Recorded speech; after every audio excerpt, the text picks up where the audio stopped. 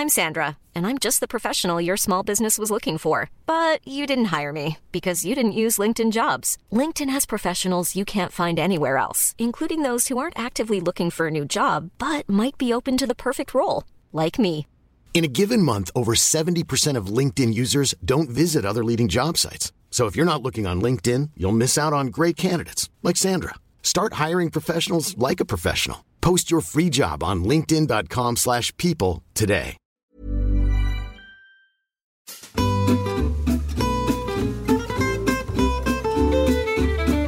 Hello and welcome to Close Reads on the Cersei Institute Podcast Network. I'm David Kern, and as always on Close Reads, I am joined by two people who also stand about looking distinguished and as martyrs for the arts.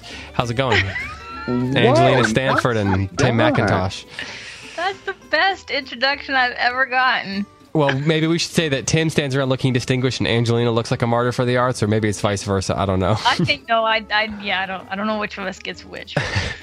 I want to name it and claim it. I want to be the martyr. The martyr? I would okay. like to be the martyr, but I would still not like to lose my fashion sense. That sounds like something that what's his name would say from the book. Sebastian? No. Oh, the other one, Anthony. Oh, Anthony Blanche. Yeah. You're going to have to own that statement a little more, Tim. You're going to have to put some pizzazz behind the statement if you want Anthony to sell it. I would love to be a martyr. So, I don't lose my fashion sense. Oh, yes, that was perfect. Speaking of being distinguished, as you were sitting here talking, I just took a sip of Dr. Pepper and just spilled it all over myself. You're welcome very much. Keeping it classy as always. Yep, classy on Close Reads. That should be our new hashtag. We need to get t-shirts that say classy on Close Reads. Yes, but also you can't say Dr. Pepper on the air. They're not a sponsor. You have to say generic soda. I was drinking a generic soda. Have you guys ever seen that comedian that went on Conan or something, the British guy? And he goes on there and he's like, I love Dr. Pepper. I drink it every night. I have no idea what it is. I mean, it is definitely not natural flavor, whatever they say. I've never eaten a bite of fruit and been like, that tastes like Dr. Pepper. But he's so true. I don't know what Dr. Pepper is. Prune juice. It's sweetened with prune juice. That's what I've heard. I've heard it's prune juice. That's what I've heard too. Agent. Huh, well, you learn something new on Close Reads. The person who's tutting that comedian. I dare say, good man, it's actually prune. It actually is natural. He also goes on and talks about what is it? Apricots, whatever. And okay, there's another one for you. Do you say apricots or apricots? I say apricots. What? Tim, what do you say? That's outrageous. Apricot. All right, well, you're outvoted on this as far as people on the show. You say apricots, David? Yeah, I just did. Well, you said both. You said apricots or apricots. Yeah, but I said apricots, and then I was like, I don't know what it is. Tim doesn't even I talk professionally, got no idea. State. You're from the peach state. You know nothing about apricots. He probably calls peaches peaks. Guy for peaches, okay? Angelina, it's actually the Piach state. the peak state? I defer to you on issues, all things related to peaches. I will, without question. Although, you say walnut or walnut? Now we're being absurd. I say pecan or pecan. I will cut a person who says pecan. I'm putting it right here on the air. Speaking of I will cut a person. Sorry, David. I will cut a person for mispronouncing the name of a nut that I adore. She probably hates them. She probably just can't even stand pecans. I grew up with those trees in my yard. That's like a lifelong ritual of going out and picking pecans and pecan season. And Tim, do you say pecan, pecan? I say pecan. Pecan, yeah. Oh, thank goodness. We can have peace now. Yes. Détente. Otherwise, I was bringing my knife to Austin. You're going to have an X-Acto knife in your purse. And right when I least expected it. We're going to need a freaking metal detector. Hamlet. Don't stand behind any curtains. I might just start stabbing. Yeah. How did Tim get turned into ribbons? Angelina, you do strike me as someone who, if you were a little suspicious of what was behind a curtain, you might just start stabbing anyway, so... I feel like that's a very good go-to first response. Yeah. Say. Hey, Tim, I learned something new about peaches, and this is going to ruffle some peach state feathers. Did you know that in the last couple of years, South Carolina and Massachusetts are beginning to rival peach production of Georgia. David, I thought that South Carolina had already passed us in peach production. That may be the that would case. explain why they had Massachusetts, though. that giant peach water tower in South Carolina. I didn't know what that was about when I The passed peach butt. We we had to People who explain live this in to South readers who Carolina not are going to from get the it. Yeah. South. No, if you don't live around here, you've never seen the South Carolina peach water tower. Just Google it, and you'll get why I people. have seen it now. It was quite a shock. I thought I was in Georgia. Yep, it's just over the border, not too far from the North Carolina border. I can't remember which town it's in, but yeah. So anyway, I think whenever I see that thing, I don't know whether to react as if it's a behemoth or if it's kind of a work of art made from an industrial. What would you call it? Well, hold on. What's the difference between these two things? No, I hear what you're saying, Tim, because I have this weird fascination with American kind of, I'm drawing a blank of what the word Ingenuity. was.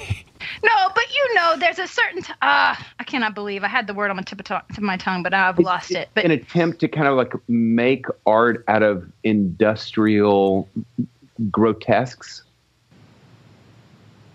Nope. I'm still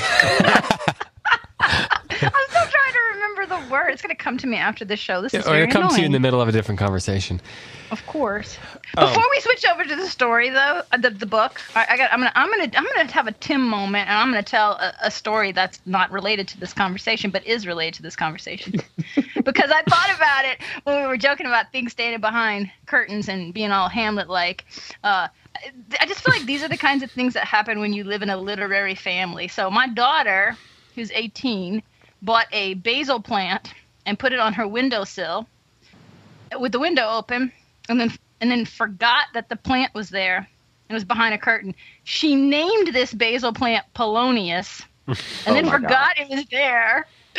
And she hit the curtain and it fell out of the window. And my goodness, that is so. I could not stop laughing about that. Like, you killed Polonius. Names matter, people. See, they do matter. That poor plant never had a chance. You cannot put a plant named Polonius on a windowsill. That's just some good life advice for you folks. I learned this. I think that it sounds like the basil plant might have died from neglect if she had not kind of capsized it out the window. That was courteous of her. Because I think everyone would rather die by being pushed out a window than by just neglect. This also goes to the importance of reading Shakespeare to your children when you think they don't understand it, because I cried. I laughed so hard. And she said, I don't get it. I said, but it's named Polonius. And she's like, but I don't get it. I said, from Hamlet. She said, babe, I totally didn't do that on purpose. She didn't do it on purpose? She said, wait, Isabella, so you're just like, I'm going to name this basil plant. Let me think of a name. And you came up with Polonius and you didn't remember it was in Hamlet. She's like, I swear I did not. It wasn't on purpose. So the fact that it was accidental was even better. My poor kids This is a sign. Names matter, that man. This is a sign that Bella is operating at this highly intuitive, artistic level of genius, right? That's the only explanation. Totally. She named it Polonius not knowing what it was. That's what it is. She was operating at a super intuitive level.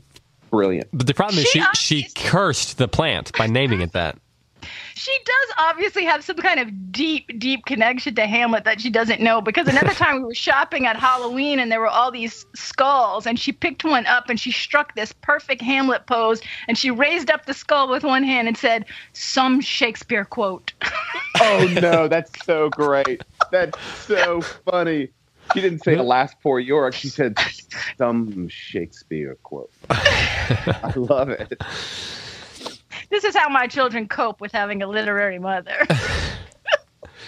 Well, yeah, this is the thing, though. Names do matter. And I learned this after we named our first child, because we named him Coulter, Coulter, if just after the Wendell Berry character, after the whole Coulter family, right? And the thing is, that name really comes from the word, that means young horse. And it has turned out to be exactly true that he is, we doomed him to become a young wild horse, and we are reaping what we sowed. Really.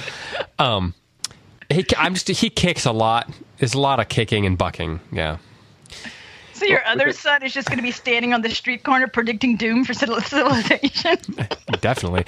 No, we said this last night that Jeremiah is exactly what someone who's named Jeremiah should be like. Really? Oh, yeah. He's maybe a little more stylish than the prophet, though. Anyway, we are here. We are here to talk about Brideshead Revisited, Part 2, Chapter 1, or Part 3, Chapter 1, depending on which edition you have. But, of course, before we do that, we do need to say a quick word from our friends over at the Scholé Academy, which is from Classical Academic Press. If you have a 9th or a 12th grade student that would benefit from an engaging seminar-style grade books course while earning 2 high school credits, then the class through Scholé that our very own Tim McIntosh is offering might be just the perfect fit for you. In fact, Tim, you're offering 4 classes for high schoolers. 4 classes, David. Could you tell us what the topics of those 4 classes are going to be? David, I'd be happy to. I thought you might. Ancient Greek and Roman literature and history. That's the first class. Second class is medieval and Renaissance history and literature. British and American history and literature, and world history and literature. And all of it is available. I think I'm like the on the front page of ScholeAcademy.com, and Scholé is SCHOLE, ScholeAcademy.com. And if you have heard us do these ad reads for the last 2 months and have not signed up your child for one of these courses, then I don't know what's wrong with you. Couldn't possibly be our terrible advertising skills. Yeah, I couldn't possibly be. I mean, Tim's enthusiasm about the courses. Tim, you're enthusiastic about these courses, right? Oh, I seriously can't wait for them to start. I mean, that's not a joke. Yeah. Well, I didn't think it was a joke. I didn't really think of you as someone who has a sense of humor. So, I had it surgically removed. That sounds painful. But anyway, so speaking of people whose sense of humor, you had it removed when you got the Hamlet role. Oh, Hamlet's hilarious. No, I could never have gotten it removed for the Hamlet role. Hamlet's hilarious. Teasing you. All right, well, David's desperately trying to get this back on track. Speaking of people who don't often display a sense of humor, we should probably talk about Charles Ryder and Company. Nicely done. Speaking of Shakespeare, we got a couple of Lear references. We sure did. Indeed, we did. So we're here. This is as I said, Chapter 1 of Part 2. If you're reading the original version, and I believe that in the new American Standard Version, it's Chapter 1 of Part 3. And I don't have that in front of me, but I think that's what it is. I feel like on the Facebook page, we started a bit of a King James Version only kind of controversy with regards to these editions. Oh, really? Which one's authoritative? Which one's definitive? It is. Who cares? So in this chapter, we venture across the ocean, and there's a storm in many different sorts of ways. So let's talk about those storms and that journey. What I'm thinking I want to do after this is, for the next episode, let's do the next 2 chapters because they're relatively short, and then that would give us a chance to do our live recording of the last 2 chapters of the book. So when we're actually all together at the show, we can finish our discussion of Brideshead when we're at the conference, and then when we get back, we can do the Q&A episode. So that's a great idea. For the episode that's going to record this Friday and then run a week from... we're recording on a Monday. We're recording late. So today's July 10th. So the episode, for those of you who are listening, that's going to air July 17th, we will do chapters 2 and 3 of Part 2, and then we'll finish the book on the episode that's going to air on the 24th or so, and that will be the one that we recorded live on Thursday evening at the conference. So does that work for the 2 of you? I love that idea. I think so. Okay. I do want to know, David, how are we going to be sitting? I mean, I'm going to be a little bit wigged out to not just be sitting by myself with my laptop. Oh, no, you're going to have to have pants on and not just your robe. Right. I assumed that you would be in another room in the hotel, and Angelina and my dad and I will be on the stage at a table, and you would still get to have your own room. That sounds great. No, we'll get a table. Have people like interrupting you, like the students in the hall at Gutenberg, just so you feel normal. Yeah, right. Yeah, that sounds great. And we can have my daughter knocking on the door, motioning me, "Hurry up in this," so that I can feel like I'm at home. Yeah. Yeah, exactly. We'll set at a table. Station. That's a great question. I don't know. We'll have to have him just sitting in the audience sending us text messages. Yeah, probably so. No, he's just going to run up and interrupt it or cover his ears and cry like he's bleeding from the sound of my voice or something. Maybe he'll be in Dallas and he'll be talking about exactly hearing Angelina. Anyway, so let's talk of these chapters. We've got that business out of the way and whatever else nonsense we've been talking about. The chapter begins with a really interesting sort of almost, I don't know what the word is for. I'm trying to think of the word, but it's like a interstitial almost before he gets into it. And he has this sort of thing about like memory and stuff like that. He says, in fact, my theme is memory, that winged host that soared about me one gray morning of wartime. And it gives it this, I felt this sort of ancient epic poem vibe going on here, right? Yeah. The way it's almost very lyrical. And there's something about, there's like a muse, right? Yeah. It's almost like he's not directly calling out. It's like a 20th century version of calling out to the muses or referencing the muses or something, like the beginning of the Iliad and the Aeneid or whatever. Yeah. And then he gives us this interstitial. What I'm calling it interstitial, because it obviously does lead into the. It's not set apart. It's still part of the chapter, but he gives us this sort of description of how he sees memory. And I thought we should go ahead and start by reading that paragraph. So, Tim, if you could give us your best Charles Ryder and read first two paragraphs on 225. Yeah, let's go with the first two paragraphs and then the one the last one too that bridges over to 226. Okay. My theme is memory, that winged host that soared about me one gray morning of wartime. These mornings, which are my life, for we possess nothing certain except the past, were always with me. Like the pigeons of St. Mark's, they were everywhere, under my feet, singly, in pairs, in a little honey-voiced congregations, nodding, strutting, winking, rolling the tender feathers of their necks, perching sometimes, if I stood still on my shoulder, or pecking a broken biscuit from between my lips, until, suddenly, the noon gun boomed, and in a moment, with a flutter and sweep of wings, the pavement was bare, and the whole sky was dark with a tumult of fowl. Thus, it was that morning. And then skipping a paragraph. The human soul enjoys these rare classical Actually, periods. don't skip it. Read that. Sorry. Okay. I confused you. These memories are the memorials and pledges of the vital hours of a lifetime. These hours of afflatus in the human spirit, the springs of art, are, in their mystery, akin to the epochs of history, when a race for centuries has lived content, unknown, behind its own frontiers, digging, eating, sleeping, begetting, doing what was requisite for survival and nothing else, will, for a generation or two, stupefy the world, commit all manner of crimes, perhaps, follow the wildest chimeras. Is that chimeras, you guys? I always miss that. I think so. Yeah, I think that's how it's pronounced. Follow the wildest chimeras, go down in the end in agony, but leave behind a record of new heights scaled and new rewards won for all mankind. The vision fades, the soul sickens, and the routine of survival starts again.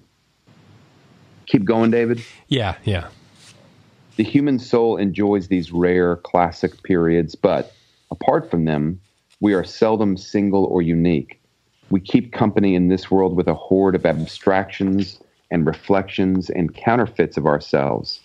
The sensual man, the economic man, the man of reason, the beast, the machine, and the sleepwalker, and heaven knows what's besides, all in our own eye, indistinguishable from ourselves to the outward eye.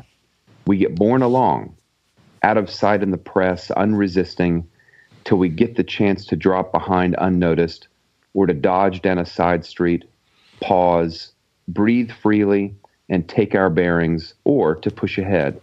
outdistance our shadows, lead them a dance, so that, when at length they catch up to us, they look at one another askance, knowing we have a secret we shall never share. And then he launches into a reflection on sort of the last 10 years of his life before the sort of primary drama of the chapter.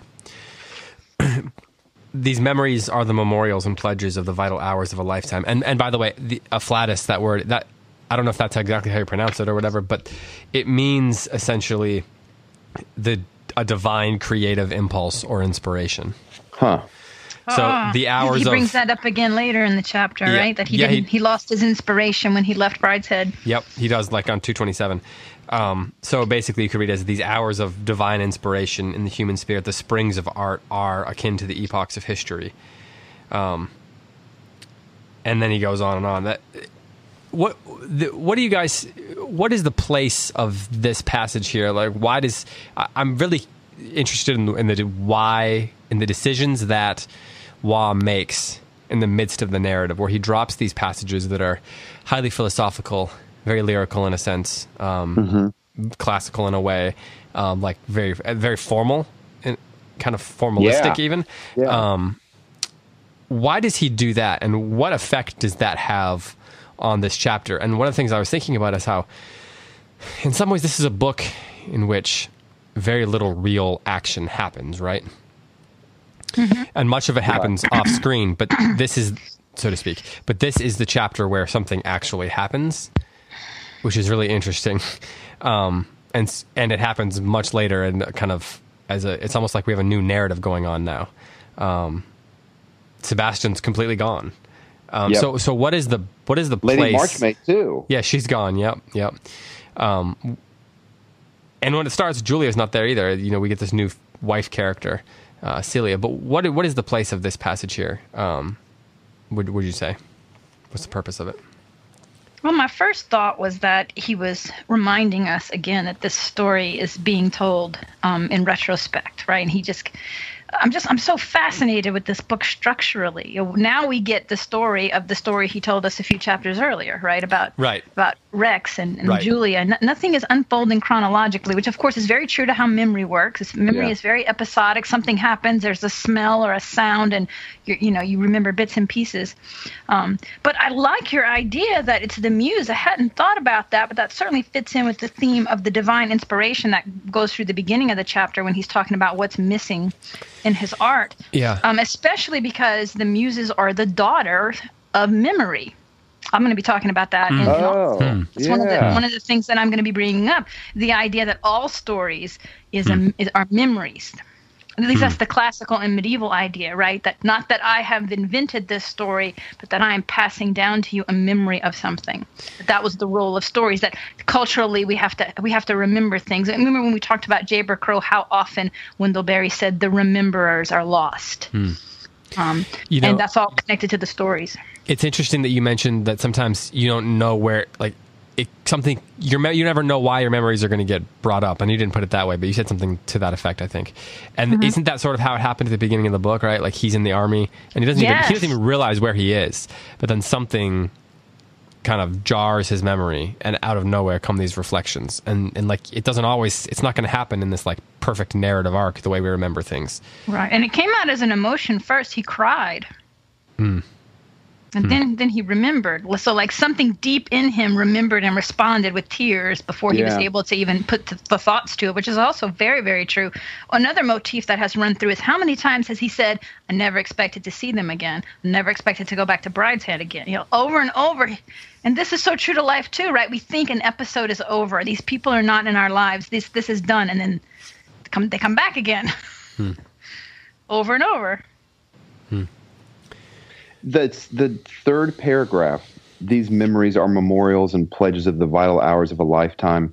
These hours of afflatus in the human spirit, the springs of art, are, in their mystery, akin to the epochs of history when a race which for centuries has lived content, unknown, behind its own frontiers, digging, eating, sleeping, begetting, doing what was requisite for survival and nothing else. That's Charles before he met Sebastian. And it's Charles after he leaves Brideshead. I mean, we kind of find out in this chapter, nothing has happened in his life. Well, except he got married, but he doesn't care about this. Except that he's become a pretty decorated artist, but he doesn't seem to care about this either. He keeps going back to those moments that for him were kind of like stepping outside of the kind of like safe borders of himself. In fact, the way that those were introduced into the narrative was very interesting, right? Because we think of that as the milestones of a person's life, and this is the story of Charles's life. And just like we saw that with Lady Marchmain's death, all the things that should be these significant milestones they're afterthoughts. Oh, and of course my wife was there, and you're like, when did this happen? And what are the circumstances of that? And oh, you have 2 children. And you've, again, professionally and personally, all the things that you think of as a milestone are just not the focus here at all. They're very much afterthoughts. I also just want to point out that what you just read is basically a huge epic simile. That whole paragraph is one big epic simile. Yeah. Say more about that, Angeline. I don't know that I follow you. It's an epic simile. Right. I mean, memory is like a civilization that, and then he goes and just talks about the epochs of history and the way civilizations rise and fall in mankind, and that's what a memory is like. And of course, epic similes, going back to the idea of it being classical and kind of formal, the epic simile being something that is representative of Homer. That is not something you see in modern literature, right? It's all these short sentences. Yes. And it's funny that sorry, now I'm going to nerd out on the construction of the second sentence of the third paragraph. Go for it. So hold on. You're going to do a close read? Yeah, I'm going to do a close read. Which is not the same thing as Hold the phone, guys. I'm going to read it one time because it's Tim so McIntosh, gorgeous. Carry on. These hours of Flautus, we got to figure out before the end of the show how to pronounce that word. I'm going to look it up right now. Okay. Yeah, that's what to do. Go ahead. These hours of Flautus in the human spirit, the springs of art are, oh, darn, never mind. My whole theory was kind of just shot down by that one single being verb are. I was about to say he holds off the primary verb of the sentence until the second to last word. Or third to last word, stupefy the world, stupefy. Yeah, so he says are akin, which is saying are like. So that's the epic simile. This is like that. But he kind of hides it a little bit. But that's you know way more about modern literature than I do, but in my experience, you don't run across long sentences like, I mean, in a stream of consciousness kind of way you do, but not Faulkner and so forth. Yeah, or even James Joyce. Yeah. But not... We've talked about this before, I think. Shakespeare does that. It's not always an epic simile, but Shakespeare he will hold off the verb until almost the very end of a long description. So it's like Latin. Yeah, right. And he was trained in Latin. It would make sense of that kind of construction. And why is he doing that, do you think? Is it just a matter of form, or what else is going on there? I think he typically does it when he is describing an event that has happened. So it's kind of similar to what Waugh is doing. When he's describing an event that has happened, and it's basically explication, but by reserving the verb, by holding the verb off until the very end, it creates a sense of drama to the listener or to the reader. Like, I almost want to look up the opening monologue from the King in Hamlet, from Claudius. Because one of his opening monologues, when he's describing what has happened between he and his former sister-in-law and now wife, his relationship to Hamlet, it's this long, absolutely gorgeous monologue. But it's just all description of what's happened in the past. But the verb is buried at the very, very end. And as a listener, you're waiting for that verb. You kind of need that verb to show up. And so you kind of lean forward into what was otherwise kind of boring explication, or it could be boring explication. I think it just creates a sense of kind of like tension and drama. Hey, Tim, since you finished that sentence there, I just want to do a quick plug. Graham reminded me we should do a quick plug for another of your classes. Oh, what's that? Yeah, it's this is Tim McIntosh's Sweating Through the Classics course. The intensive includes Aeneid aerobics, spinning with Sophocles, and Cicero cardio. He did want me to make sure that, this is not fine print, but it's a BYO towel. Basically, because Tim has to hoard all the towels there. Right. Right. For obvious reasons. The problem, because of the sweat gland problem that is me. There are actual tears in my eyes right now. And I just want to... Graham just threw a little administrative reminder. He wants people to know that payments for the class can be made out to him, and that he will make sure that Tim gets all the checks. So, so again, that's Tim. That Cicero cardio. Sweating Through the Classics with Tim McIntosh. Yep, it includes Aeneid aerobics, spinning with Sophocles, and Cicero cardio. I love it. Yeah, I love it. Yeah. Sign up now and save. Yeah, I wasn't sure if you remembered that you were doing that, but he was right in making sure that we reminded you of that. Good for him. Yeah, he's very on top of things like that, especially in the middle of close reads. This is what happens when he's unsupervised from you for an hour. I'm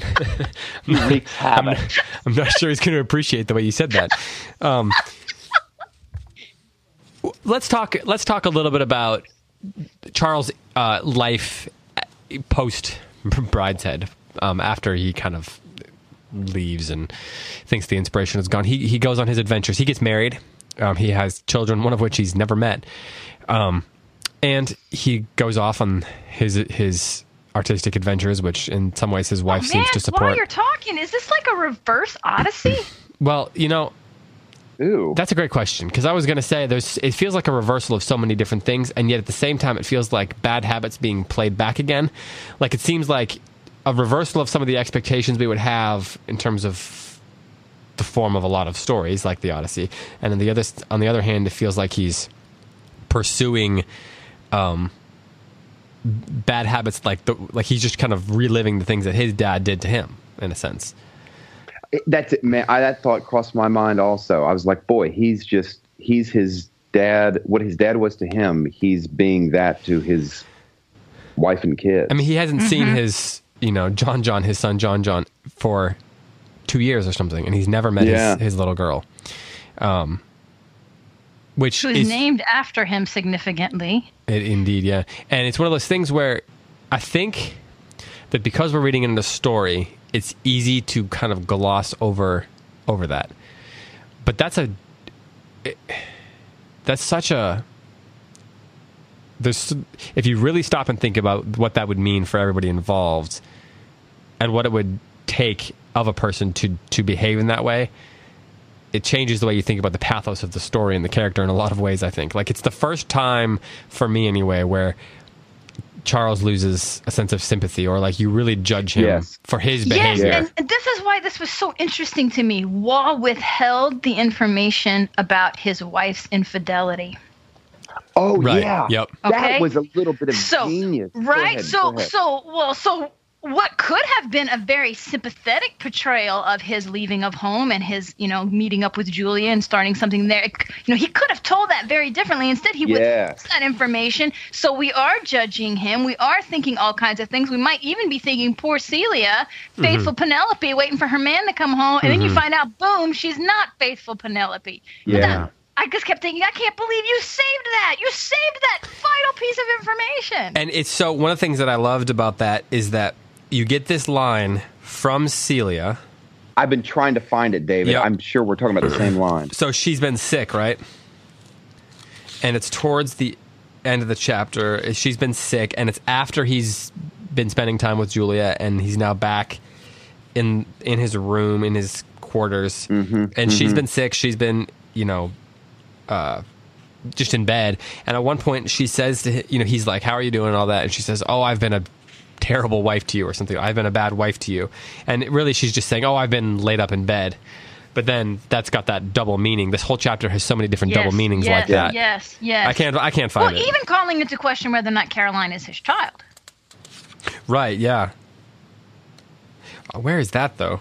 Because there's that line where he's like, I seem to recall something vaguely in a letter from her that she was with child right before I left. I mean, it's suspicious, right? That she has a baby while he's gone for 2 years. Right. Yeah. Right. And then she goes out of her way to name her, the child, after him. Mm. Yeah, almost as if it's a way of saying sorry, or at least making it appear that it like this is definitely your child. Definitely yours. It's named after you. Yeah. And did you guys take?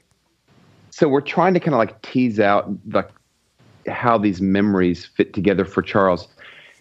I got a little glimpse that his wife had an affair because there's one line where they where he's like, touch on it but don't say everything from last time. Yes, last time. About that? Last time or something. That's what I thought too. I thought, oh no, there's been something. Something happened. Mm-hmm. And I thought, okay, did the affair prompt him to leave for such a long time and grow disinterested? I think that you could really read it that way. Exactly. You could also read it the other way. Like he's disinterested and... But it's the way he says everything from last time, and she's like, oh, that doesn't mean anything. It never meant anything. It's all over now. You know? Yeah. So there was definitely, there was an affair before he left. He knew about it, which, I don't get the feeling that he was ever Mr. really into this marriage for anything other than pragmatic reasons. Right. Well, she asks him, and he says physical attraction is part of it. And then his wife also asked him to get married. I mean, she was the one. That's pretty telling as well. Yeah. Turn to page 231 because there's a lot about their relationship you can tell from one conversation, and that's the thing about Waugh, or just any great writer, but Waugh in particular. The way he can reveal so much about two characters in a few lines of dialogue, and and about a relationship. It seems like an obvious thing to say, but it's so hard to execute. It's where it says, we lay in our twin beds. I'll be the narrator, and then Tim, you be Charles, and Angelina, you be Celia. Right. We lay in our twin beds, a yard or two distant, smoking. Which, this is where sorry to pause, but Tim, this goes back to the thing that you and I always talk about, right? The idea of like how you'd stage something, yes, right. I love the visual of it. Like you got them in their two beds, and there's the distance between them, but there's also the smoke. And like he says smoking, and like it seems kind of like an offhand thing, but at the same time, the smoking and the smoke that's going to be in the air, and all of the moodiness that could create, and you're on a ship and all that kind of stuff. Although they might not be on a ship yet. That little short sentence said everything I needed to know about their marriage. Mm-hmm. They've been separated for 2 years. Yeah. They reunite and they're sitting in their twin beds. Do you want to sleep? Nah. Okay, we'll just stay up and smoke. I know. And at this point, they're not even talking; they're just smoking. I know. The thing, I mean, this is 2 years having not seen each other. This is the night for connubial bliss. Right? That's what that reference. Yeah, exactly. Right? Yeah, that older lady makes that reference. And like in the movies, smoking after is sort of like kind of like the pattern. They just cut right to smoking. Yeah, especially in the you see that in like crime movies and noir movies and stuff like that. Right. Well, he sets it up that she starts undressing in front of him. But then the scene just does not go where you think it's going to go. Yeah. Do you think that then what he's doing there is from like in terms of how he interacts with the reader, it obviously creates all this everything we need to know about the characters, and it's setting up drama, but it's also setting up something that like he sets up expectations for the reader, and then it doesn't happen, and so then when it happens with Julia, I mean, it's obviously all off stage, but then when that happens with Julia, it like fulfills the expectations of the reader. So then there's that through line of drama that he sets up early in the chapter that doesn't get resolved for a long, long time. And this is a long chapter. Yeah. And he doesn't tell us why there's this distance between them. You know, he waits. That's very slow in unfolding. Which leads you to create your own judgments of the characters instead of him telling you how to feel about the characters. Because like you said, if we'd known what had happened with them previously, that she'd been unfaithful to him previously, then you'd think, it'd be like, oh, that makes sense. But because he doesn't tell us that, we're left with this sense of conflict, and there's this dissonance for us as the readers. Well, you really think he's kind of a jerk. Yeah, exactly. He does not come off well in this chapter. No, he does not. for the first time, that's why I said for the first time in the book. I mean, we judge him throughout. He hasn't been a perfect specimen the whole book, but we haven't looked at him as like the bad guy in a sense. Like it's either been Sebastian or somebody else that's kind of been the one who we really judge for their behavior. You know what's interesting to me about this chapter? Charles seems for the first time that he moves out of the position of being the narrator and he moves into the position of being a character. Because it seems like he is more active. There's more action on his part. Yes. And I don't know why, but it seems like everything in the previous two sections comes through him, but he doesn't. I don't know. This is a hard thing that I'm trying to articulate because I'm not even really sure exactly that I agree with what I'm saying. But in the first two sections, everything comes through Charles. In this section, he is also kind of narrating his own last 10 years. And it doesn't seem like he really narrates himself as much in the previous two sections as he does in this one chapter. I wonder if it's because it's, you could think of it's fresher. It's, it's 10 years more recent than the earlier stuff. The memories are closer. But it's also interesting that we don't see a whole lot of Charles's thoughts here. He is reporting what she said and what I said, right? But where you would expect the narrator who's about to tell you about his infidelity, you would expect him to be giving you justifications and excuses and trying to spin some sympathy, or at least to be like, in my head, I wondered if this was the right thing to do, but after all, she broke the marriage covenant first, like something. But we don't get any of that interior life with Charles. Yeah. Well, we do, except at the very beginning. Yes. Right. Which sort of mirrors what's happening at the very beginning of the book when he's in the forest with the army and all that. Or the field or whatever. Okay, well, let's finish this passage here. Yeah. So I'll pick it up. Yeah, that's right. Sorry, the twin beds. We got off on that. Yeah, sorry. I looked at my watch. It was 4:00, but neither of us was ready to sleep. For in that city there is neurosis in the air, which the inhabitants mistake for energy. I don't believe you changed at all, Charles. No, I'm afraid not. Do you want to change? It's the only evidence of life. But you might change so that you didn't love me anymore. There is that risk. Charles, you haven't stopped loving me? You said yourself I hadn't changed. Well, I'm beginning to think you have. I haven't. No, I can see that. Were you at all frightened at meeting me today? Not the least. You didn't wonder if I should have fallen in love with someone else in the meantime? No. Have you? You know I haven't. Have you? No, I'm not in love. This is... I know, what a line. There's so much going on in every phrase there. I mean, even the idea... Once you read the chapter and you know more about what's going on, the line, "Were you at all frightened at meeting me today?" takes on new meaning. If there was conflict and he left, is he frightened at coming back? There's the sense that she was anxious about it. You said yourself I hadn't changed, or she says, she says, I'm beginning to think you have. I haven't. And she's talking about change, and he says, no, I can see that. And it's like he's realizing that maybe she's not as different. Maybe she hadn't changed enough to where whatever she did previously wouldn't happen again, or something like that. And he does not answer any direct question about whether or not he has affection for her. I mean, he kind of glancingly addresses it, but nah. So she says, but you might change so that you didn't love me anymore. There is that risk. Charles, have you stopped loving me? You said yourself I hadn't changed. Those are all a bunch of non-answers. Yeah. He's ducking. Which, if when they parted, they had some terrible fight about her unfaithfulness, that's a lot more sympathetic, his non-answers. Right, but when you read it the first time... Right, exactly. It just, Charles, if nothing else, it's weird. But is Waugh again telling us something about perspective by messing with our own perspectives?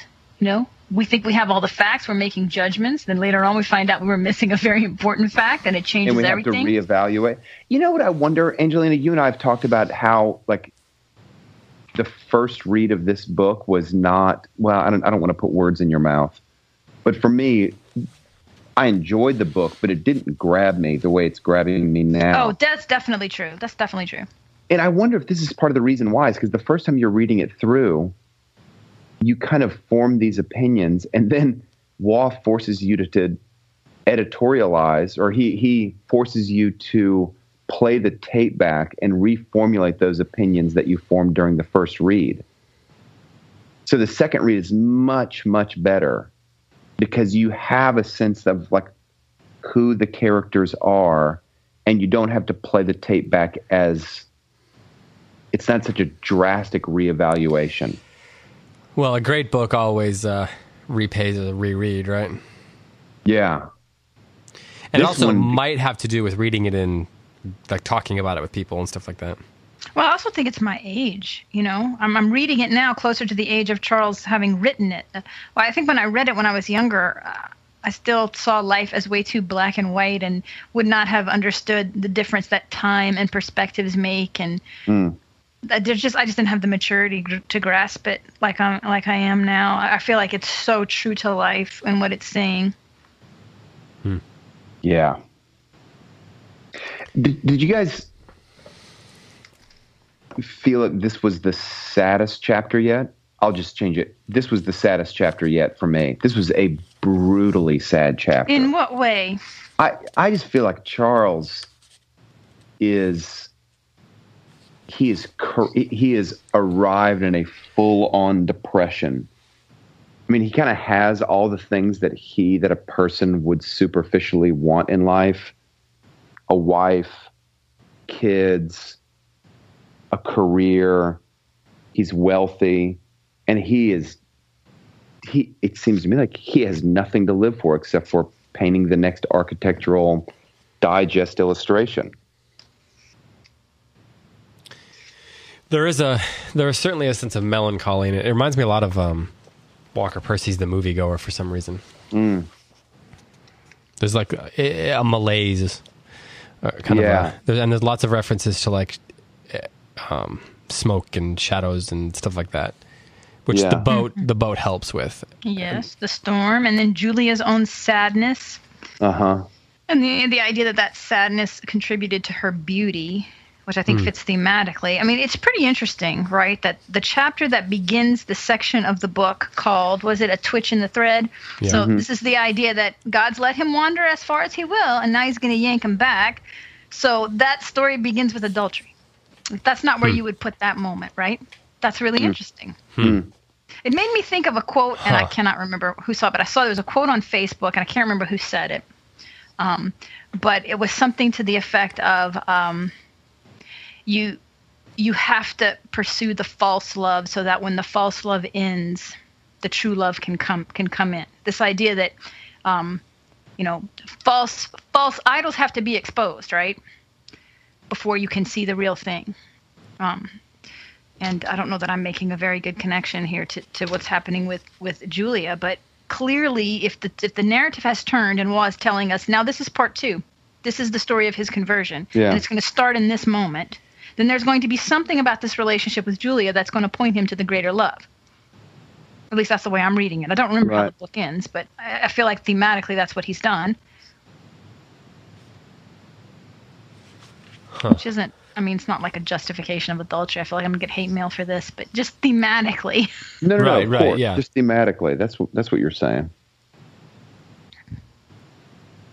And okay, yeah. Well, I think, when you phrase it that way, that like rediscovering Julia and entering into a relationship with her, at least if it's not the moment when the twitch is pulled on the thread, so to speak, when the thread is twitched, then it is certainly the inciting action that leads to that.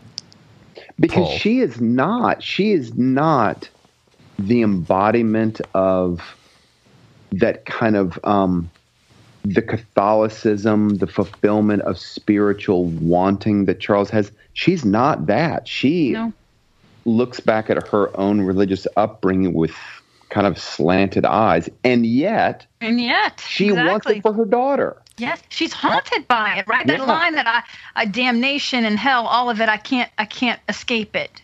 It's there, and I wanted to give it to my child. That's a fascinating thing that I've actually seen in life with people, people who are not believers, but who yet can't shake their baptism, if you know what I mean. Like, I've seen it especially with people who have come out of the Roman Catholic Church. That, I've met plenty of adults who are rational, modernist, materialists who will tell you the idea of the resurrection of Christ, the literal resurrection of Christ is absurd. That's an absurdity. And yet at the same time will tell you, but I can't shake it. I can't shake it. And I always feel like it's your baptism. You can't shake your baptism. Yeah. There's something real. Yeah, there's something real that happens when you're baptized and you're set apart. Mm-hmm. Right? Even if you grow up and say, this is all a bunch of bunk, I want nothing to do with it. Those people still struggle because they're marked by God. They struggle to shake that off. There's something that keeps calling them back. I think that's fascinating. And that, of course, just from the perspective of the story, her comments about Catholicism bring it back into focus for the book. Yes. Right. And then they bring it back, I imagine he hasn't spent a lot of time thinking about it. Although there is the point when he does say that he heard Cordelia's line in Guatemala or something, right? Right. Quo modo sedet sola civitas. Sung by a half-caste choir in Guatemala, which we talked about in a previous episode with my dad. I looked that up again, and apparently that's also a reference to the Latin translation of the opening lines of the book of Jeremiah. Did you guys look that up? Oh, no, I did not. What page are we on, David? That's on 237. Mm-hmm. Yeah. How doth the city sit that was full of people? It's kind of it's the opening stanza of Jeremiah describing kind of like, I think, if I'm not mistaken, kind of the glorious wealth of Jerusalem, how it's teeming with life and riches, and Jeremiah is about to set the boom down. That's very interesting. And I also think from a metaphorical perspective, Charles's wife is modern. She's a modern woman. Wall goes to great lengths to give us all these details about how modern she is. So that's part of the reason why he's going to be empty. It's like Julia and Rex, right? She was there to advance his career. That line that she wore, modern jewelry made at great expense to give the impression at a distance of having been mass-produced. What a line.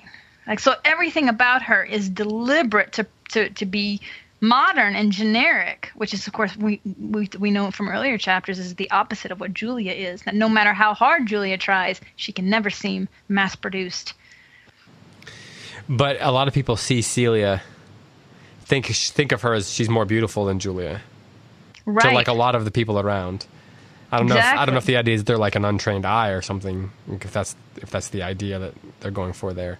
Well, I think part of what's going on in this chapter is Charles is seeing the essence of Julia. He talks about seeing her sadness and that's beautiful and makes her more beautiful. That's not the kind of beauty that catches people's eye at a cocktail party. Yeah, there's a subtlety to her beauty, whereas Celia seems to be just more on the surface. She lacks that subtlety. And like Rex, she can navigate, man. She's always going to be the one in the know who's getting the free room and the free party and this connection and that connection. She's a lot like Rex. Yeah. And she's cheating. She's got guys on the side like Rex had with women. And so. And what does it mean that Waugh is setting up kind of like his two now primary characters with people that are so much of that modernist bent? What does it mean? Why is Waugh doing that? What are they seeking from Rex, from Celia? Why are they seeking it when they seem to be so hostile against it in some level themselves? It doesn't even feel like Charles chose it as much as he fell into it. Yeah. And in some ways, that's a good point. That's true of Julia too, because in some ways she was desperate, Yes, And, right. and Being he lavished Catholic has attention on limited her. her options. Right. Yeah, that's a good point. They sort of stumbled into it. Almost gravity took them into it. And to make another choice would be to act against gravity. And sometimes in modernity, it just feels like there's no other choice to make. It's the water we're all swimming in. Is that what you mean, Angelina? Right. And when you're in it, like I can well imagine Charles thinking to himself, why not Celia? Yeah. What else? I mean, if I want to get married and have children, why not Celia? It's not like I'm going to hold out and there's going to be this medieval woman that's going to show up, Right. And Julia kind of has this why not Rex attitude. Yeah, She's got a right. checklist. He fits a lot of it. Yeah. And she actually loves him for a little bit of time. Yeah. I can imagine that Charles might have loved Celia for a while, just like she loved Rex, just like Julia loved Rex. I can Didn't see last that very too. long. I mean, because someone with an artistic bent like Charles, as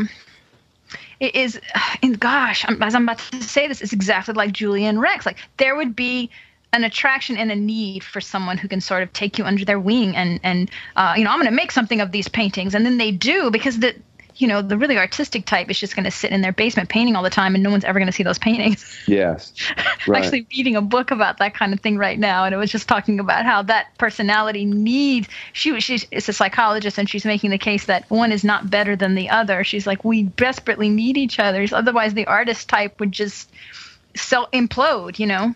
We'd be so wrapped up in our own creativity. There has to be someone else to drag that out. And so, I'm not necessarily saying that's the basis of a marriage, but you can see the attraction there that Charles needs her. Yeah. Positive and negative charges attract. Right. She's giving his life some shape and structure, which he didn't have, in the same way that Julia thinks Rex will. So then what is the attraction for Julia and Charles to each other? That's a good question. And it happens quickly too, because it's not like there was that sort of interest there 10 years earlier. No, there was no sexual tension between them earlier. In fact, it seems so unexpected to me when Charles just decides to make his move. Wait, shouldn't there be some build up to this? need some flirty banter or something. But there seems to be a deep understanding between the two of them. A lot of unspoken things, right? Is it driven by loneliness? I don't think it's just loneliness, because I think that both of them have sort of reached the bankruptcy of their choice for spouses, right? Mm-hmm. And then the exact opposite of that is an appearance, and they're drawn to each other. But there's also the element of the past, which can't be discounted, and it's very, very strong in relationships, because when you grasp at someone from your past, I mean, they represent so much more than just themselves. If that is the happy memory of Charles's life, which it obviously was, he talks about that a lot, right? Yeah. I didn't have my best art was back then when I had the inspiration, and I haven't been happy since Sebastian. And so that represents a happy time in his life. Then Julia is going to represent all of that. It's an attempt to grasp back that happiness.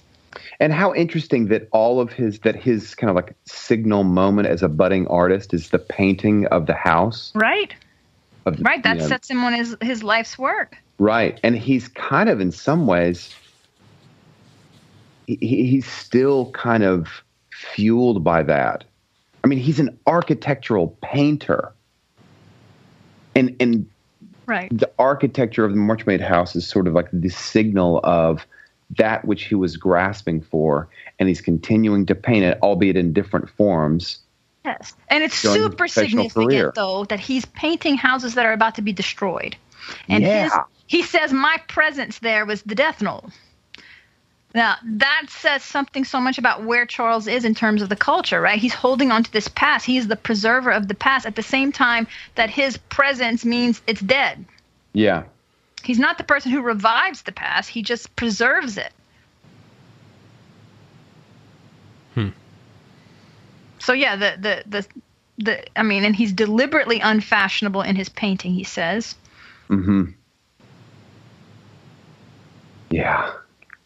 This book is Wa's a very clever man. Right? Like we could talk for hours about just one paragraph. There's just so many good things happening. I've wondered why he is not why this book is not read more often. I mean, I think outside of Circe, none of my literature friends just, bubble about Brideshead Revisited. And I've wondered why. And my hunch is that it is almost a book without plot. It's just relational events, oftentimes the sum total of the plot of our lives is relational events, but as compared with other really fine writers, there's that sense of dramatic tension created through events of clashing in novels. I mean, there's no river to travel down or villain to overcome, or except maybe metaphorically within each character and in the relationships. But there's no actual river to go down or battle to fight or whatever. Yeah, there's not. And it's really not even the story of like wooing, like it's not a romantic story. It's not like Pride and Prejudice or something where it's this story of, where you kind of always. You feel like one's wooing the other for like this long amount of time, and there's this resistance, and then eventually they get together. It like this happened, and this is one chapter. It's like 3 paragraphs. Totally anticlimactic too.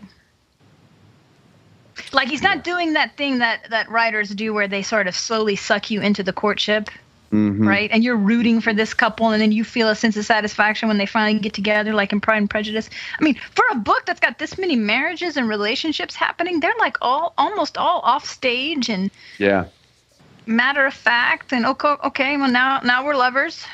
Yeah, and you're just like what? Just like and now I'm married, and now this one's dead, and it's. Although he does attribute a great deal more symbolic significance to his relationship with Julia than we've seen, and that line on 261, and it seemed now in assuaging that fierce appetite, cast a burden which I had borne all my life, toiled under, not knowing its nature. Now while the wave still broke and thundered on the prow, the act of possession was a symbol, a rite of ancient origin and solemn meaning. Now, contrast that to Celia's comment earlier that modernity doesn't like symbols. And Charles is all about that. Yeah. And he even get that with when he's talking about the architecture earlier in the chapter, where he saw people as not as interesting as the buildings.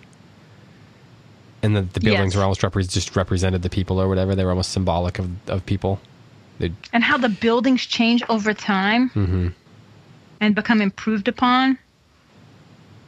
That was all very, very metaphorical. Yeah. The ugly parts get kind of, the ugly modern parts, the additions over time, they get kind of fixed. And whatever problems were at the foundation at the beginning a long time ago, they get fixed over time. And I want to go back to this idea, though, of why Julia and Charles connect so deeply.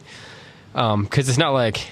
it's not like they just like get really drunk and have a one-night stand or something. Oh, no, there's a choice going on, right? Because she says, not now, and then she says, okay, now. And then she says, I don't know if I want love, and he says, I'm not looking for love, and she says, oh, yes, you are. Yes, you are. Yes, you are. And then there's the line where they're sitting on the deck for that whole day or whatever, on 260, and he says, once I said, you're standing guard over your sadness. And then she says, it's all I have earned, you said yesterday, my wages. And then he says, an IOU from life, a promise to pay on demand. Like, they understand each other, certainly, and they see into each other. They recognize something in each other. And they've apparently had days and days of conversations, which again are off stage. Right. We don't know them. Right. But there's something deep going on here where they have just, they're bearing each other's souls to one another. And in a sense, I appreciate that given that this is a sequence of memories, I appreciate that Wa doesn't pretend that Ryder would remember everything. He gives us snippets of conversations, and think about like those important conversations or moments in our lives. We don't remember every conversation over the course of 3 days, or over the course of a relationship developing or blossoming or whatever. But we do remember certain conversations, and those he gives us bits and pieces here and there. And he doesn't even give them to us in like some sort of sequence. He just says, once I said, and he gives us 3 lines of the conversation, and then later on someone else will have said something. So Waugh doesn't pretend that the writer remembers everything, but he gives it to us as someone would actually remember things. If that makes sense. Yeah, Yeah, that makes sense. I gotta say, though, that line of Julia, when he says, I'm not looking for love, and she says, oh, yes, you are, that was like the first non-realistic thing I thought of in the book. Like, I just thought, I'm gonna go on a limb here.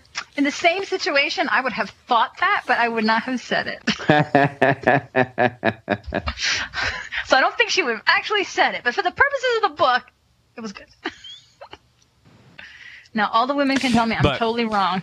That's really interesting, Angelina. David, I kind of want to dwell on that for a second. You think that Waugh, you don't think that Julia's character would have said that?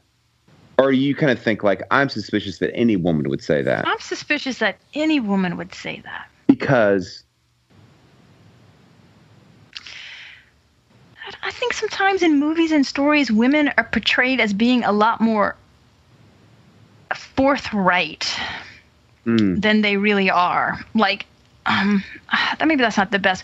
Like in movies, it's a standard plot line that a less than stellar candidate approaches a girl and asks her to the prom, right? And how does that play out in a movie? Always in some humiliating, horrible, go jump in a lake, I would never give you the time of day kind of moment. But most women I know would feel so terrible, would feel like that was an awkward thing. Most women I know hate having to say no, hate having to turn a guy down. It's a total awkward thing, and you end up so much trying not to hurt their feelings that they think you're interested, and it's just way more complicated. I just don't think that interactions between men and women are quite that cut and dry. So I was shocked when she was like, no, of course that's what you are.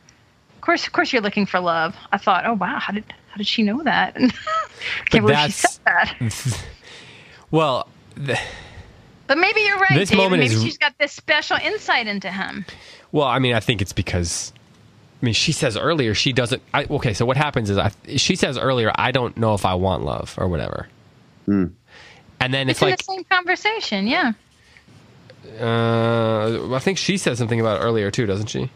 Oh, does she? Earlier in the book, or something. Maybe it's earlier in the book. I don't know. Where I thought she said something like she was unsure if. I can't remember. I mean, I know that. Well,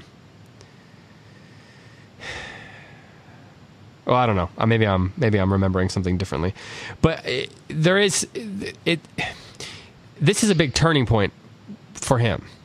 Like if you read between the conversations, because she says, "No, Charles, not yet. Perhaps never. I don't know. I don't know if I want love." And then the narrator gives us, Charles gives us, then some surviving ghost from those dead 10 years. For one cannot die, even for a little, without some loss. Made me say, love, I'm not asking for love. And then, oh yes, Charles, you are, she said, and putting up her hand gently stroked my cheek, then shut her door. And then you get this, and I reeled back, first on one wall, then on the other of the long, softly lighted empty corridor. For the storm, it appeared, had the form of a ring. All day we'd been sailing through its still center. Now we were once more in the full fury of the wind, and that night was to be rougher than the one before. So yeah, he's reeling because there's a storm there. Like that's the actual narrative reason. But then that is representative of something richer here. That right, that's why they keep bringing up King Lear. Reveals to him. Right, yeah. We need to talk about that in a minute. She reveals to him something about himself, or confirms something that he was trying to avoid in himself. I think, like maybe he says, "I don't want love," and he's trying to convince himself that is not true. But when she brings it to him and says, "No, that it is true that you want love," then he has to face that, and in facing that, it makes him reel back. Like it's traumatic in a sense. It's something you have to reckon with. I agree. Okay, let's talk. I took her line also to be sort of a preemptive strike of self-defense. Sure. Like she had to say it to him because she knew what the stakes were, and she had to kind of hold him off for a second. Anyway. Oh Okay, well, we can go for that, because then that would also be her way of saying, that's what I want, and if this happens, that's what it's going to be. It's going to be love. Yeah. This isn't going to be a fling on a ship. Right. If this gets started, these are the terms. So that, a passive-aggressive way of introducing the terms, that makes sense to me. A woman would do that. People are going to literally hunt me down and beat me in Austin for the things I say. Why? I don't know. I feel like, if they I can't handle your keen insights, that's on them. This is interesting. But because she has framed the conversation in that way, when it does happen, then we the reader think this is love. This is this is an attempt at love. Yeah, I mean that's another conversation for another day. Exactly. Yeah, I feel like I opened a can of worms on that one. But There's in their minds, this is what they are grasping after. Yeah. Well, it sets it takes the stakes to a different level. Like if you're going to enter into the relationship, then you have to make the attempt to kind of learn to love each other or something. We could talk about your reading of that for a while. And I got to think about it. I don't think I'd buy exactly what you guys are saying there. I mean, like maybe the preemptive strike thing is part of it, but I think I don't know. I think she's just revealing to him. Oh, I'm okay with that reading. I mean, I'm okay with books, people acting very metaphorical and, her just having special insight to him and she calls it and that changes him. I just feel like that doesn't happen in real life a lot. What would a person in real life say if he says love? I'm not asking for love. Well, wouldn't she be embarrassed because she said love and he's like, it's not love? Huh. Well, but then, but if she's the kind of person who is at that point in her life where, she's going to be embarrassed about that. I think the fact that she doesn't get embarrassed about that tells us a lot about her and about how she is dictating the terms. Okay, yeah. Which is kind of what Tim was getting at. So she's not how she was in the courtship with Rex. Right. And I think, I hope, I'm guessing they both learned something about how they should be in a relationship. Okay, now, so then that would mean that they're both being more active and previously have been very passive. Mm-hmm. I mean, the other thing we haven't talked about at all is really like, and I don't think that that chapter for it, we could talk a decent bit about like just the should they not portion of this chapter, like the morality portion of it. Right. And I think we need to let that lie for listeners who are waiting for us to talk about that. I think that needs to we need to let that sit and marinate for a bit until we get to future chapters where you get more into the repercussions and that actually becomes part of the book. So we're not going to talk about that today, but Tim needs to go here in a second. And we do need to talk about this King Lear thing. So let's conclude with that King Lear thing. Angelina, you said that's why we get these references to King Lear. Can you, on 248, Julia and Celia and Charles are sitting in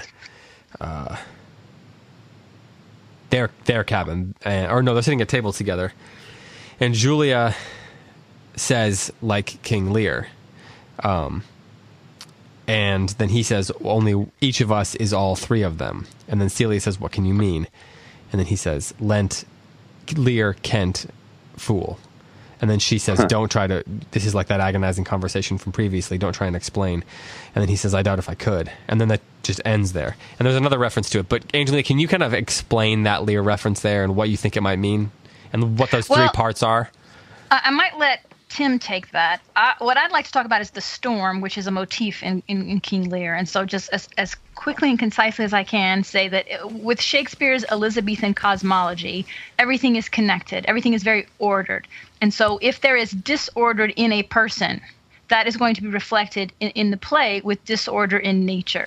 And so over and over, anytime there's a storm in Shakespeare, that reflects the internal storm and chaos and disorder of the characters. So King Lear is disordered. As a father, he's disordered, right? He doesn't have his house in order, his daughters and everything. As a king, he's disordered, and so the land is disordered. So you have that whole theme of the storm pervading the whole way through. That's in lots and lots of Shakespeare plays, Macbeth, and on and on and on. So that's what I was referencing, the idea that the backdrop of this is the storm, but it's a metaphor for the storm inside Julia and Charles. And you see the different ways that people respond to it, right? So Charles's wife is hidden away. She's just going to medicate and ride this out and then have a beauty appointment afterwards. And Charles and Julia they're going to go right out into the storm. Yeah. This is an occasion for them to become close and get to know each other. And the storm is crazy. It's knocking people around. It's breaking bones. It's Shakespearean. Well, and ultimately, literally, the storm brings them together. Yes. Like yes. it slams them. It literally slams them into each other. That's right. But that's what metaphorically is happening. This force, the universe, their emotions, their longing, their feelings, it's slamming them right into each other. What's so interesting about the reference to Lear for me is these three characters, Lear, Kent, who's kind of his soldier, servant, advisor, and the fool, they all get thrown out in the middle of this storm upon the blasted heath. And it's the moment of Lear's greatest rage against his circumstances. And he says, there are these wonderful, famous lines. He's screaming at the sky, blow winds, crack your cheeks, you cataracts and hurricanes spout. And it's always kind of framed as it's a protest against God's ordering of things, because Lear cannot accept that he is no longer the king, and he is enraged at God and at nature for not basically allowing him to keep his position. And so I wonder if we're going to see something like that in Charles. Charles is not enraged at God the way that Lear is. But I wonder if this is Waugh signaling to us that this is the kind of cleansing moment for Charles. This storm is the cleansing moment, because after the storm in Lear makes peace that he is kind of an ant in the cosmic order of things. And we see him kind of returning to his senses. He returns his affection for Cordelia. And I wonder if Waugh's conveying the same thing through the storm. Well, it's very significant that the storm ends. Right? The chapter doesn't end with them in the storm. The storm ends, the sun comes out. The clouds part. And that usually means order has been restored. And this happens after the consummation of Julia and Charles's relationship. Yeah. So that's very interesting. Yeah. And I don't know yet what to make of it. We have to see what happens in other chapters. But whatever was pushing them together has resolved in terms of the metaphor, because the storm has subsided and the sun comes out. Right. It seems as if the universe of the novel is preparing us to accept, to judge their dalliance as a positive thing. That's what it seems like the book is preparing us to feel. And that's why I didn't want to talk about whether or not, I don't want to talk about the morality of it. I think we would all agree that, adultery is a problem. So I want to talk about that, because the book is going to talk about it for us, and we're going to have to look at it from the book's perspective. Right. So, absolutely. So for those of you who are like, why are they not judging Charles and Julia? I mean, let's let the book judge for us, and we'll talk about that, and we'll see how things actually turn out. Right. I mean, this is a conversion story, so you can feel pretty confident. I don't remember how it ends, but I feel pretty confident Waugh is going to take this up. Yeah, exactly. And most likely, it's going to be taken up not by Waugh himself or Charles himself, but by maybe Charles, but by characters within the book. It's not going to be Waugh telling us they were right or wrong. It's going to be, there's going to be consequences. Yeah, there's going to be consequences. There's going to be internal struggle. There's going to be spiritual crises, all this kind of stuff. That's going to lead to a judgment of their behavior and of their relationship. But I think it's worth saying this, and I might get some flack for this, but I think that Waugh has set it up that we are supposed to look at Julia's marriage and Charles's marriage as essentially being dead. Julia's for sure is dead, and Charles doesn't have much of a marriage here either. I mean, doesn't even want to go see his kids, which may or may not even be his kids. And one thing that I think is worth pointing about both their marriages is the lack of tradition. The lack of traditions that were tied to the actual marriages themselves, like the ceremonies. Like her ceremony doesn't have any of the church stuff, right? Yes, very interesting. It like distances itself from the sacramental nature of marriage, right? In the very way they get married. Like I'm not like saying people who don't get married in churches is the problem, but metaphorically, poetically, is distancing itself. Fitting in with this idea, right, about loss of tradition and what happens. And we don't know a lot about his marriage to Celia, Charles's marriage to Celia, but it certainly is, she asks him, like, there's all these different things that are counter to the traditions. And of course, we know a lot about him, and so therefore probably there was a little bit, there probably was not a high emphasis on the sacramental nature of their marriage, No, and then again, the Celia Rex thing is that she messes up the Bourne he likes in an effort to be utilitarian and helpful to his career, but you can paint there, and his thought was, I'm going to miss the smell. It's not going to smell right anymore. And it's in an effort to apologize to him in a sense, too. It's like she's trying to make peace, and then she almost ruins it more. Right, but it totally reminded me of Rex saying, they're going to tear down Brideshead, but we'll get a penthouse apartment. Yeah. In the same spot. It'll be awesome. Fine. Yeah. So they are definitely cut from the same cloth. And honestly, this is, I'm a medievalist. Everybody knows I'm reading everything metaphorical all the time, but I just feel like there's such a danger when you don't read books metaphorically, when you don't say what universe has the author created, what are the rules of this universe, what is he trying to say, because these are not sermons. A novel is not a sermon, and if you're looking for that, you're not going to find it, and you're going to be all confused and mad at authors you shouldn't be. This is a Christian author trying to tell us a Christian story, and we have to accept the rules he sets for it while we read the book. That's not to say that afterwards we can't say he was wrong, but while we're in the book, we can't be fighting with him about the rules of his universe. You have to let them create the universe they want to create. Yeah. Right, exactly. Okay, well, Tim's got to go. Tim, what do you have to do? Come on. Oh, my goodness. You going to go read ESPN or like something, I don't know, like go play a video game? I wish. Classic Tim. Just playing. Tim, when are you flying into Austin? Maybe I should ask that off there. Never mind. Yeah. You're going to have like a whole bunch of people just showing up at the airport. Like, we will not make dinner plans here on the air. Never mind. You guys, I'm taking an overnight flight from the West Coast to Austin. I leave at I think I leave San Francisco around 10:30, and I think I get into Austin, I don't know, sometime. Wow. Yeah. Well, that sounds delightful. Yeah, doesn't it? So we'll tell the fans that the three of us are going to meet at the Taco Bell on the corner. Right. Like David would drop dead before he'd set foot in a Taco Bell. That's a joke. Oh no, I eat Taco Bell, man. I'm a food snob, but I also have a bit of a love of fast food. So. This I did not know. I only know David the food snob. Oh, when we travel and go to conferences, I'm definitely going to be doing a lot of pre-conference research, but in between conferences, I eat way too much fast food. People need to know that you're better than a restaurant app. I just asked David where to go, and you give me the rundown and people's specialties and where the chef trained. And now that I've said that, depends on the city. At the conference is going to come up to you and say, "Where should I go to dinner?" And you know what I'm going to do? I'm going to pull up an app. Just pull up Food and Wine or Bon Appetit magazine or something like that.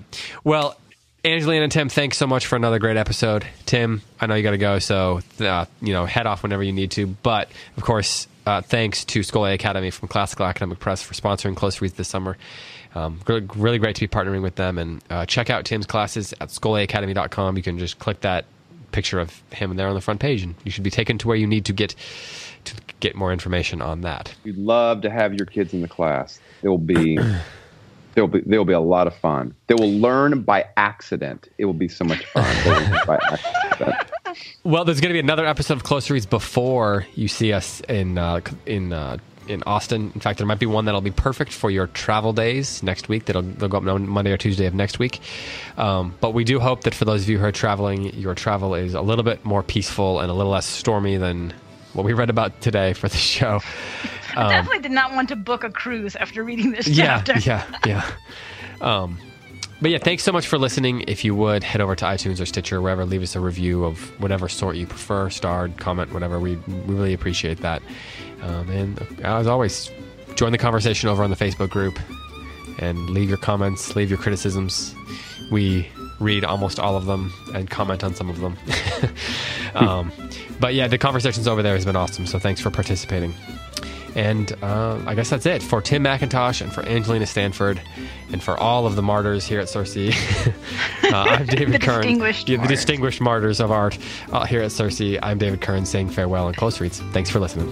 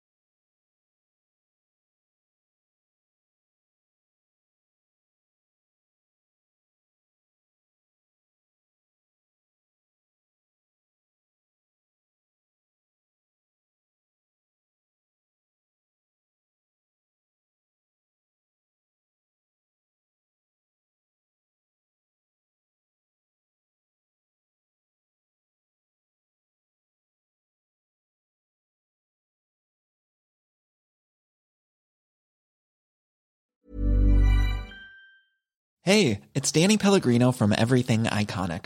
Ready to upgrade your style game without blowing your budget? Check out Quince. They've got all the good stuff, shirts and polos, activewear, and fine leather goods, all at 50 to 80% less than other high-end brands.